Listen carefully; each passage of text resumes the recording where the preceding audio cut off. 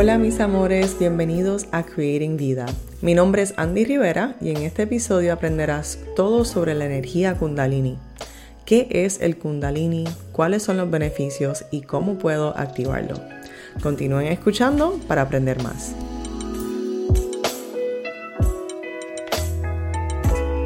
Antes de comenzar el episodio, visita creatingvida.com para acceder a meditaciones gratuitas, herramientas para la sanación y el bienestar o para reservar una sesión de coaching conmigo. Sin más retraso, profundicemos en el tema de hoy.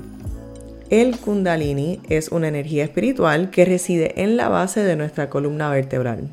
Aparece como una serpiente enroscada que permanece latente hasta que es activada. El concepto de Kundalini es conocido en muchas prácticas orientales, pero es reconocido principalmente por sus raíces en las tradiciones espirituales de la India.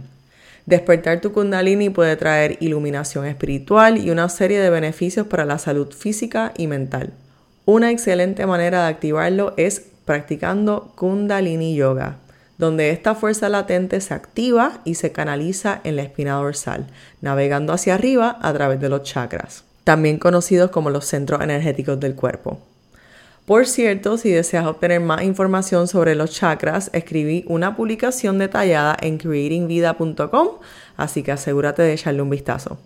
Ahora bien, se dice que el proceso de despertar la energía Kundalini a través del yoga es gradual, involucrando una combinación de posturas físicas, conocidas como asanas, la respiración, conocida como el pranayama, y la meditación.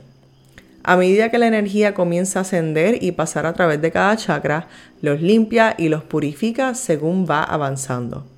Este proceso puede ir acompañado de una amplia gama de síntomas físicos y psicológicos, tal como calor intenso, vibraciones y a veces hasta alucinaciones. A medida que la energía asciende por los chakras, trae una comprensión más profunda del ser y del mundo, lo que lleva a un estado de conciencia elevada y paz interior. Además de los beneficios espirituales, también se dice que las prácticas de Kundalini estimulan el sistema inmunológico, mejoran la flexibilidad y el equilibrio y reducen el estrés y la ansiedad. También se dice que ayuda con el dolor crónico, la insomnia y la depresión. Si deseas aprender más sobre la sanación y activar tu energía Kundalini, obtén una sesión de coaching conmigo, tu anfitriona Andy Rivera. Visita creatingvida.com, donde también encontrarás herramientas útiles como meditaciones, artículos y más.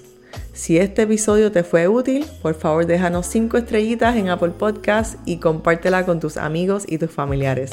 Agradezco en grande tu apoyo y hasta la próxima, mis amores. Adiós.